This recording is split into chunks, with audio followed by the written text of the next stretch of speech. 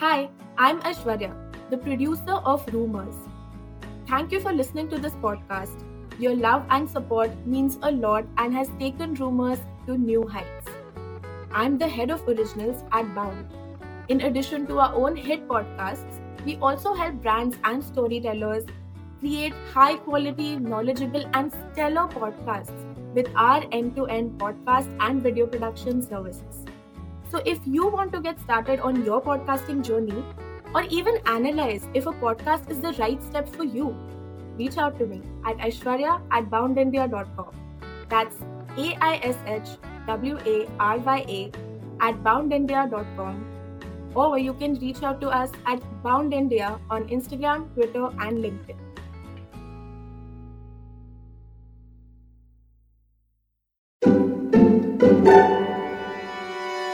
Bound.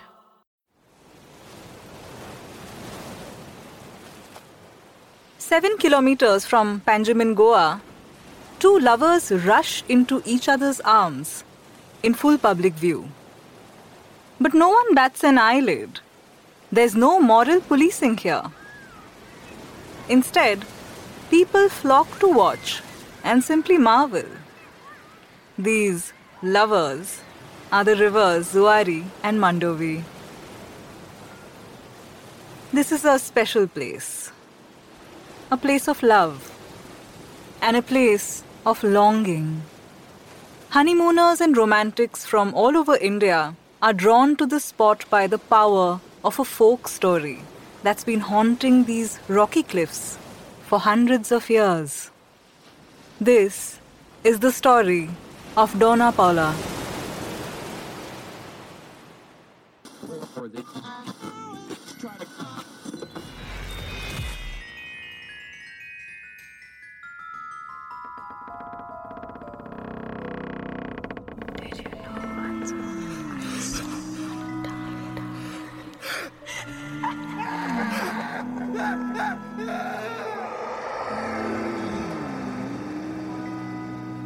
This is Rumors. I am Chandrama Das. Join me as I shine a light on the darkest corners of India, where fact and fiction combine into magical and haunting stories.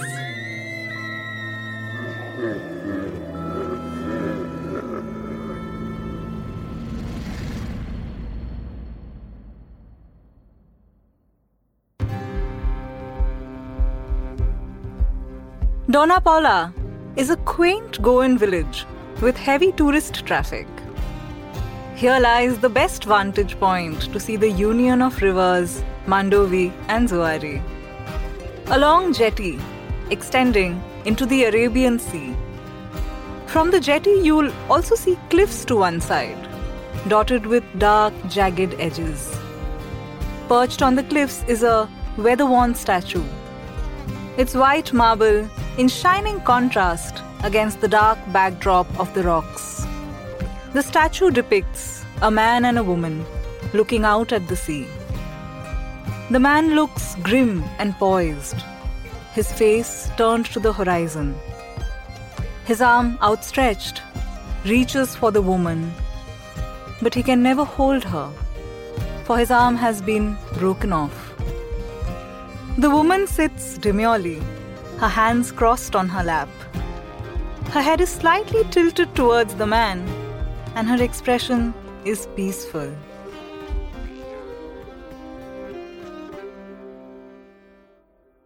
The tourist guides of Dona Paula have many stories about this statue and the cliffs that it sits on. Each story speaks of tragic love, and most of them revolve around the fate of a Portuguese woman named Dona.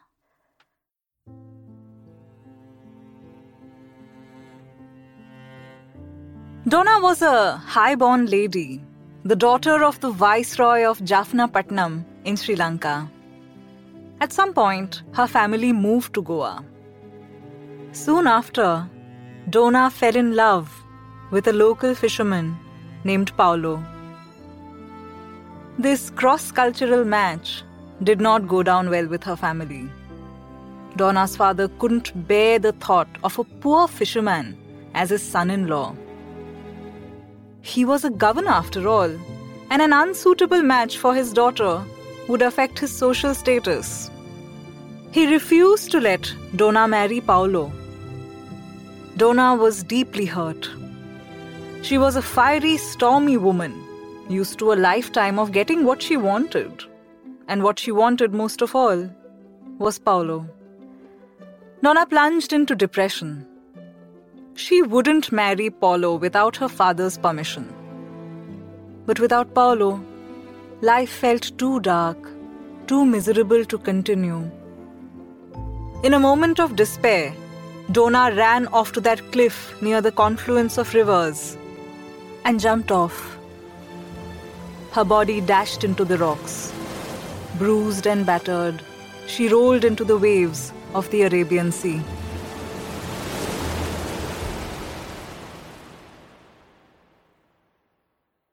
This is exactly what the star-crossed lovers do at the end of the popular 80s Bollywood movie, Ek Duje Ke Liye. When their love is thwarted by the prejudices of their families, Kamal Haasan and Rati Agnihotri's characters jump off the cliff. Their lifeless bodies roll into the Arabian Sea. They mimic Donna's lore, beat for beat. But unlike the Bollywood movie, this was not the end for Donna. On moonlit nights, at the stroke of midnight, Donna can sometimes be seen emerging from the waves. She wears only a pearl necklace. Her naked form leaves the water and begins an unearthly climb up the face of the cliff. The moonlight glows on her skin. She walks in silence, her ghostly feet unchecked by the jagged rocks and the steep climb.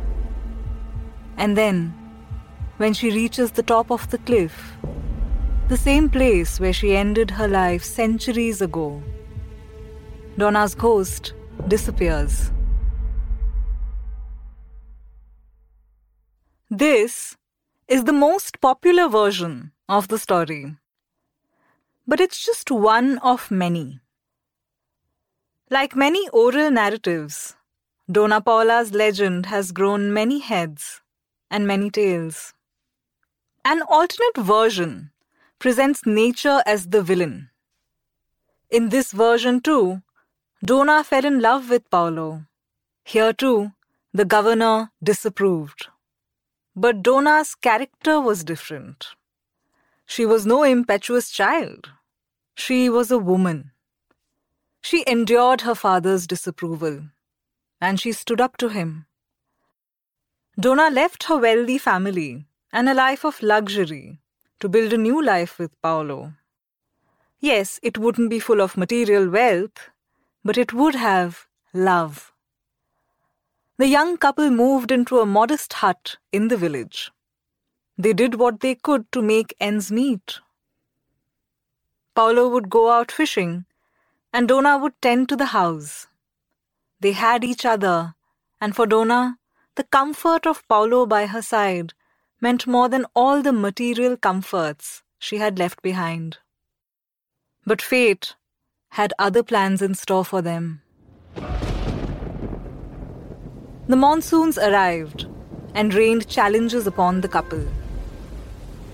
It wasn't safe to go out fishing in the sea anymore. But the couple was struggling for money, so Paolo was forced to set out into the deep waters of the Arabian Sea on his little boat. Every evening, Donna stood on that cliff to watch him come home safely. One evening, Paolo did not return. A worried Donna waited on that cliff for a full day, and then another. But still, there was no sign of him. Days passed. Come rain or storm, Donna refused to leave her spot. If only she waited longer. If only she was dedicated. Perhaps the sea would return Paolo to her? Paulo never returned. The sea had consumed him. Pining for her lost love, Dona starved to death on that lonely cliff. They say, in moments of silence, when the tourists are gone and the rains return, one feels a presence on top of the cliff. A presence heavy with grief and full of longing. The longing and grief of a woman stuck in eternal wait. Other versions of the legend leave Paulo out entirely. In one, Dona Paula was not the viceroy's daughter, but a lady in waiting for the governor-general's wife. The governor had a roving eye and developed a fascination for the beautiful young woman. But his wife was no fool. She knew him well and could see mischief brewing in her own house. Unable to hold her powerful husband accountable, the governor's wife targeted her rage at Dona. Dona was stripped and beaten, and then she was murdered. Her lifeless body was thrown off the cliff, a pearl necklace, the only ornament left on her. Another version portrays Dona as a lonely, beautiful widow. She fell madly in love with Gaspar Diaz, a Portuguese nobleman. Diaz courted and wooed her, but only for so long before his attention turned elsewhere. After breaking off the affair with Dona, he married a younger, more socially acceptable woman. Heartbroken and betrayed, Dona jumped off the cliff, but not before vowing to exact revenge upon Diaz. In these two stories, Dona's ghost emerges from the sea at midnight. She doesn't come to grieve a lost love, but for vengeance. So many variations, so many questions. Did Dona love fisherman Paulo? Or did she love someone else? Was Dona murdered? Or did she choose death? Which of these stories contains the truth? The answer might surprise you. None of these stories are true. There was no woman named Dona who jumped off or was thrown off that cliff into the Arabian Sea. Then who is Dona Paula? And why is there a village in Goa named after her? Well, there was a real woman after whom the village of Dona Paula is named. She was Dona Paula Amaral Antonia de Sotomayor. The Dona here is not part of her name, but a title of nobility that literally means lady in Portuguese. Lady Paula, or Dona Paula, really was the daughter of the Portuguese viceroy of Jaffna-Pattanam, Dom Amaral Menezes. She and her family arrived in Goa in 1644, and in 1656, she got married to Dom Antonio Sotomayor. He was a Spanish fidalgo from an affluent family. The Sotomayors owned a lot of land, including the entire stretch from the present-day Raj Bhavan till Karanzalem, which is about 5 kilometers from end to end. Dona Paula didn't fall in love with a local fisherman. But there was love in this story, and it wasn't romantic. The recipients of Dona Paula's love were the village of Odavel and the people who lived there. Dona Paula expressed her love through compassion and not through self-destruction. She became known for her charitable work in the village. She used her influence to help those who didn't have the same privileges. Dona Paula died in 1682, well into her 50s. Her body was buried in the Cabo Chapel, inside the present-day Raj Bhavan or Governor's House. Upon her death, the village of Odawel went into mourning. They had lost a great source of support.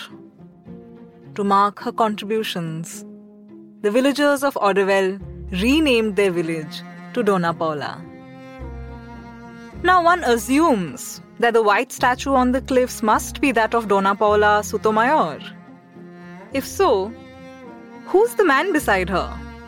It certainly isn't Paulo the fisherman, since he never existed. Well, the truth is that the statue has no connection with the legendary love story. Neither is it connected to the social worker. The statue has nothing to do with Dona Paula, except that it is located there. The plaque below the statue clearly explains its origins. But since the statue is ringed off, locals and tourists cannot easily come close. If they did, they would have realized that the statue is a likeness of an obscure English philosopher named Robert Knox and his wife. He loved Goa and lived here in the early 20th century. The Dutch sculptor Baroness Ursie von Leestner created these statues named the Far East Travelers. Mrs. Robert Knox gave these statues to the state of Goa through a will. They were placed on that cliff and inaugurated by the Chief Minister of Goa, Daman and Diu in 1967. So why is the truth not even a fraction as popular as the tragic, ghostly and purely fictional stories about Dona Paula? One reason might be the tourism economy of Goa. A tragic tale combined with the statue on the cliffs just makes a great marketing package. Sure, these stories portray a kind social worker as a self-destructive figure and even a vengeful spirit that haunts the beach. But tourist guides can rest their conscience because the stories help rake in the cash. But a boost in tourism is not the only factor that may have cast a cloud upon the facts, as we shall see in another haunting legend. This one is from Pune, in the neighbouring state of Maharashtra.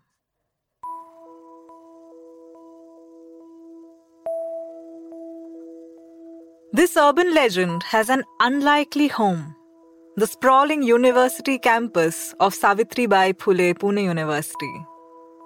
The university has many gardens, but the most fascinating among them is the Alice Garden. It draws a regular stream of visitors that includes students, but also regular Punekars looking for a place to walk and some fresh air. Alice Garden is characterized by 3 key landmarks: an arch of banyan tree roots, a serene lotus pond, and a crumbling old grave. Within that grave rests a tragic love story.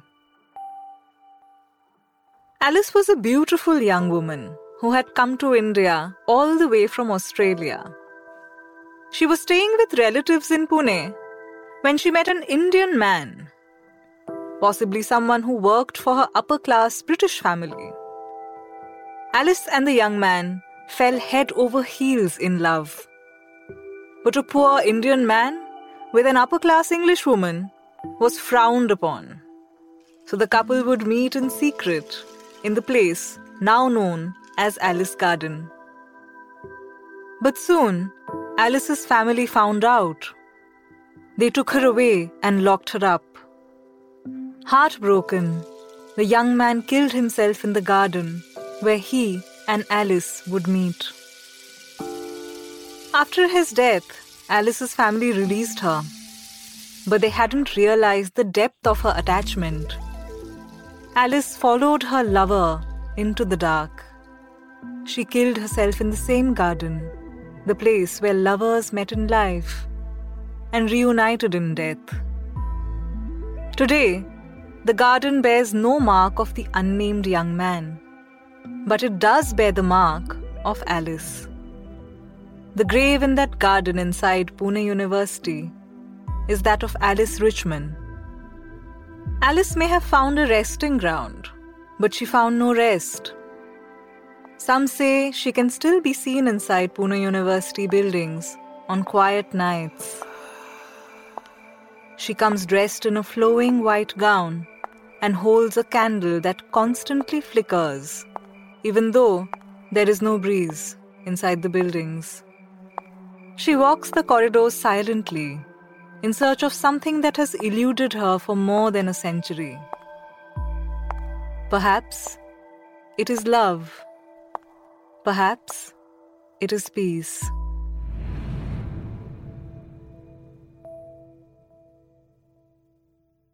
The similarities between the two tales are hard to miss.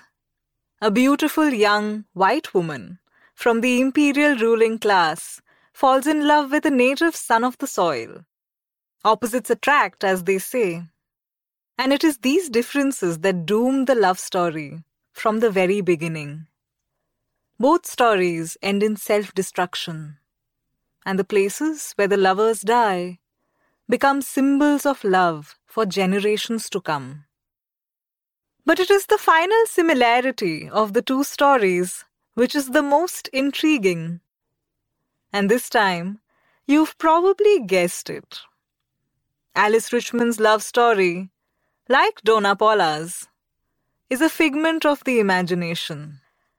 A few years ago, researcher Amit Ranjan unveiled the truth about Alice Richman's grave. The epitaph on the grave states that she was born in South Australia, which matches the story. It also states that she died of cholera in 1882, aged 26. That kills off the love story and the suicide. Alice Richman came to India in 1882 to visit her aunt Olive Ferguson and uncle Sir James Ferguson, who was the governor of Bombay at the time. After Alice contracted cholera and died, she was buried in the governor's house garden.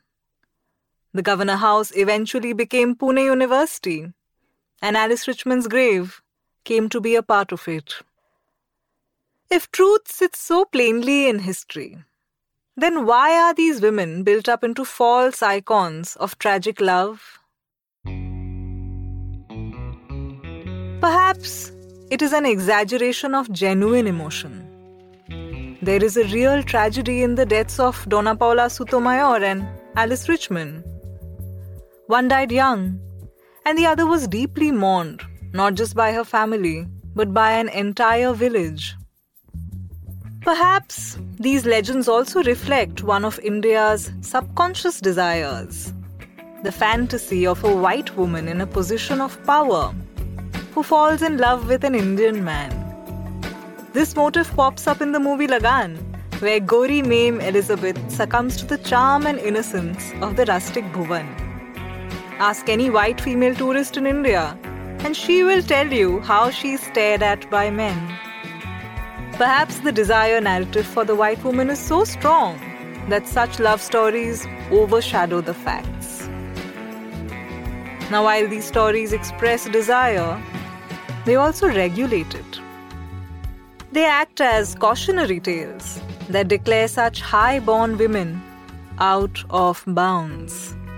They are signposts with the warning that reaching for such women can only bring you a painful end. But the biggest factor of all may just be our love for masala. At the end of the day, we want drama, death, ghosts, far more than we want boring, steady love. Even if it is the compassion Donna Paula had for the village of Odavel. These haunting stories sell something that appeal to our deepest desires. A love worth dying for, so powerful that it binds the lover's soul to the place where they died. And everyone, from tourist guides to storytellers, know this well.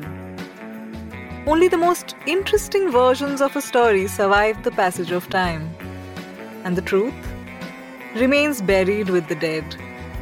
Meanwhile, these stories continue to make generations of listeners fall in love. Till death do us part.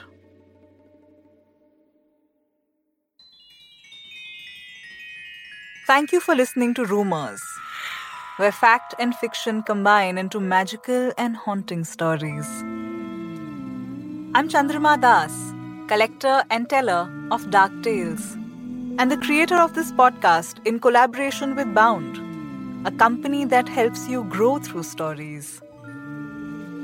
Produced by Aishwarya Zaulgekar and sound design by Aditya Arya.